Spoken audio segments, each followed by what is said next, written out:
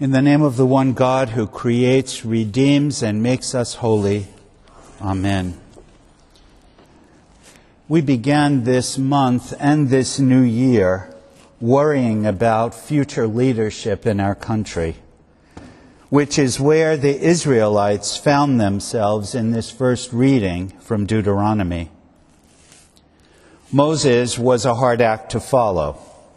He was unequaled as a prophet because of the displays of power he performed, and as a moral and ethical agent, summoning people to repentance, calling the community back to faithfulness to the covenant.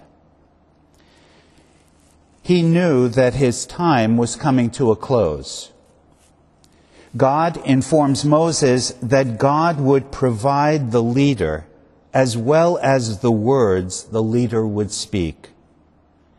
The critical task for Israel was to hear that word. The Hebrew verb shema is used 3 times, and it connotes not only hearing, but responding, listening and obeying. Later, as a people in exile without priest or king, it was the corporate acts of listening and obeying that created and shaped the community. The authority of the prophet was not bound by the existence of the political and religious structures that were destroyed in the chaos of the exile. The charismatic power of the prophet was the antidote to the hopelessness and despair of a people who had lost their nation.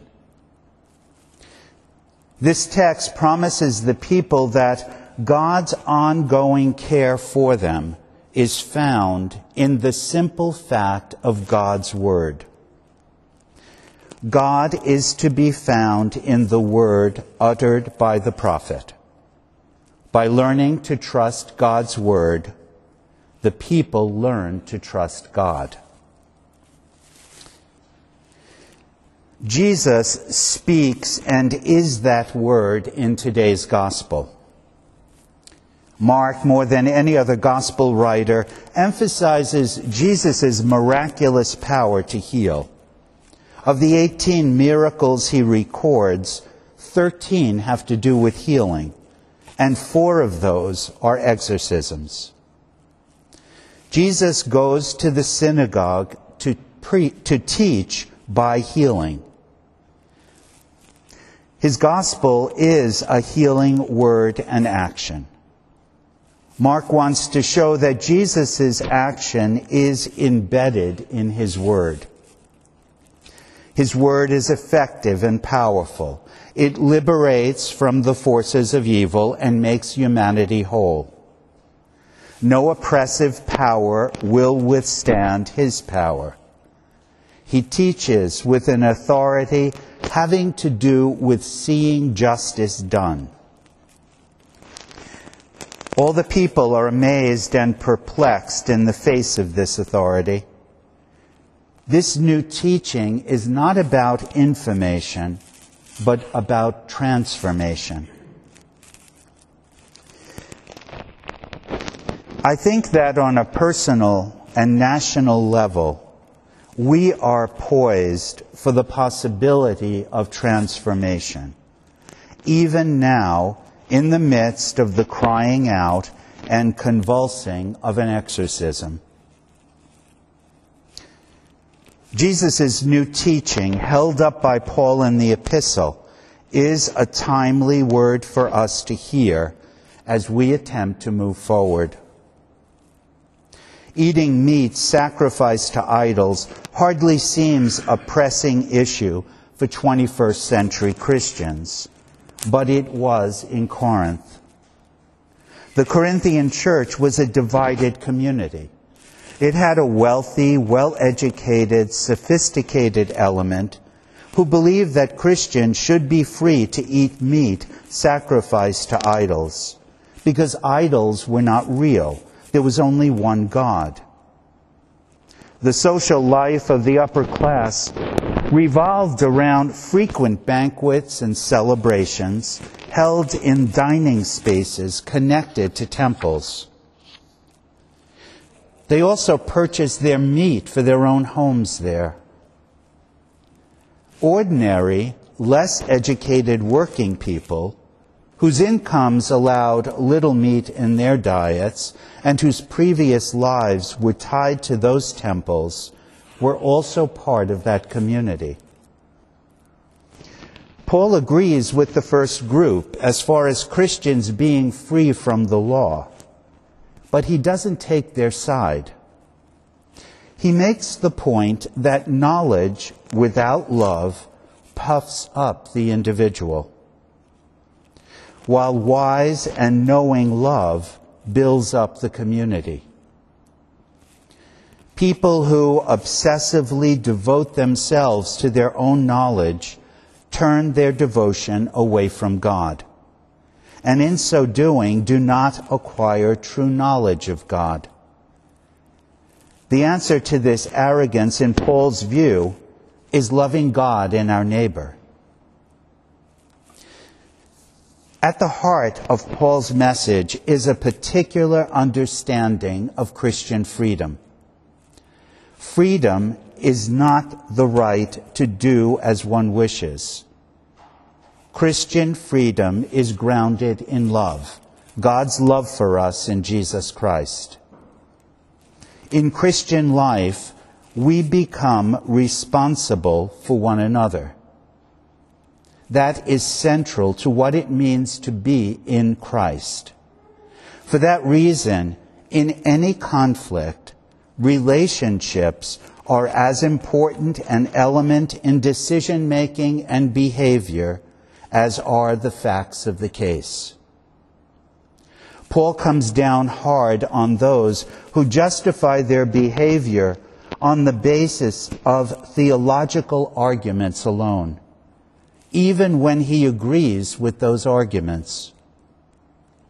If necessary, he says he will become a vegetarian rather than harm those who would be hurt by him eating this meat.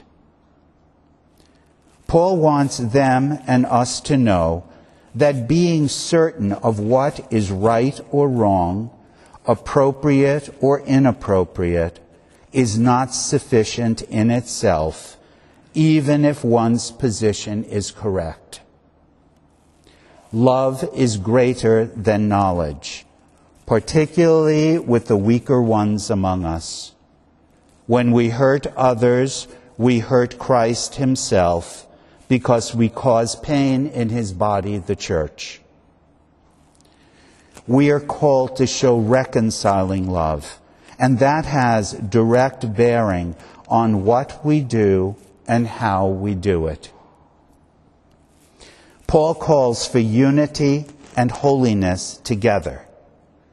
Unity is easy if you don't care about holiness. Holiness is easy if you don't care about unity. The trick is to have both of them together. That's what Paul is advocating. We are free to become Christ in the world to the same extent that we recognize Christ in others, especially the last and the least. In the final analysis, it's about loyalty to Christ. This raises questions for us about what practices we condone or condemn in relation to the cultures of secularism, materialism, and nationalism. How do we act prophetically and maintain appropriate relations in a divided society? Do we view Christ as one who teaches us to build a wall to protect the Christian community, or as one who is himself a bridge to neighbors of different faiths and traditions? What is the relationship between individual freedom and the responsibility for a community's health?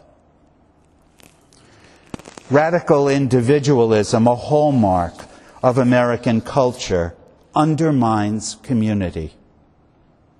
Our presiding bishop earlier this month, in a moment of national crisis, asked, "Who shall we be?" He went on to say, "I want to submit that the way of love that leads to beloved community is the only way of hope for humanity.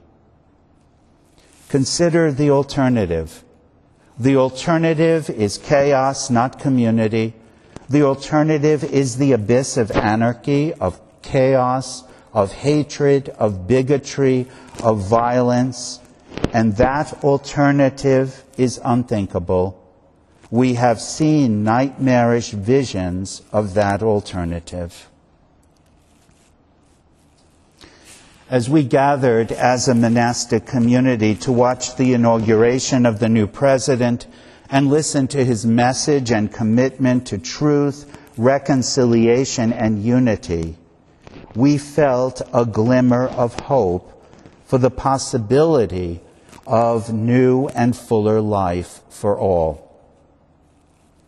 There is much work to be done. Words matter, facts matter, civility matters, law matters, justice matters. How we approach that work will determine the outcome. Weighed down by pandemic fatigue and anxiety, we may feel stuck in our inability to muster the energy it will take to meet the task. Beatrice Proutot reminds us that our deepest truth is our union with God. It is the root of our reality and from which optimism is derived. She writes, "I believe that radical optimism is the good news of the gospel, and I propose that we take it seriously. Optimism, like pessimism, tends to be a self-justifying outlook. The more pessimistic you are, the more you are likely to fail and thus justify your pessimism.